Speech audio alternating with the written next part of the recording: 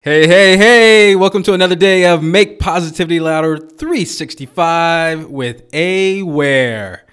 So this is Anthony Ware, and we're getting close to that time of the year where it's time for you to get away. It could be June, it could be July, it could be May, it could be whenever. But today, let's do something that will help you be in a good state of mind.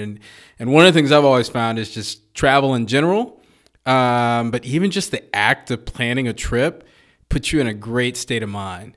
Even if you can't afford it right now, don't worry about that. And so take 5 minutes today and just search on a trip where you want to go and put it on the calendar. It can be, again, it could be 6 months from now. It could be 1 week from now. It could be a staycation. It could be a vacation to another country. Just make sure you have your passport. But there's something about it, and it's scientifically proven that when you actually plan for a vacation, you like release these endorphins and everything. So with that, I want to say, take the time for you today to plan your next vacay.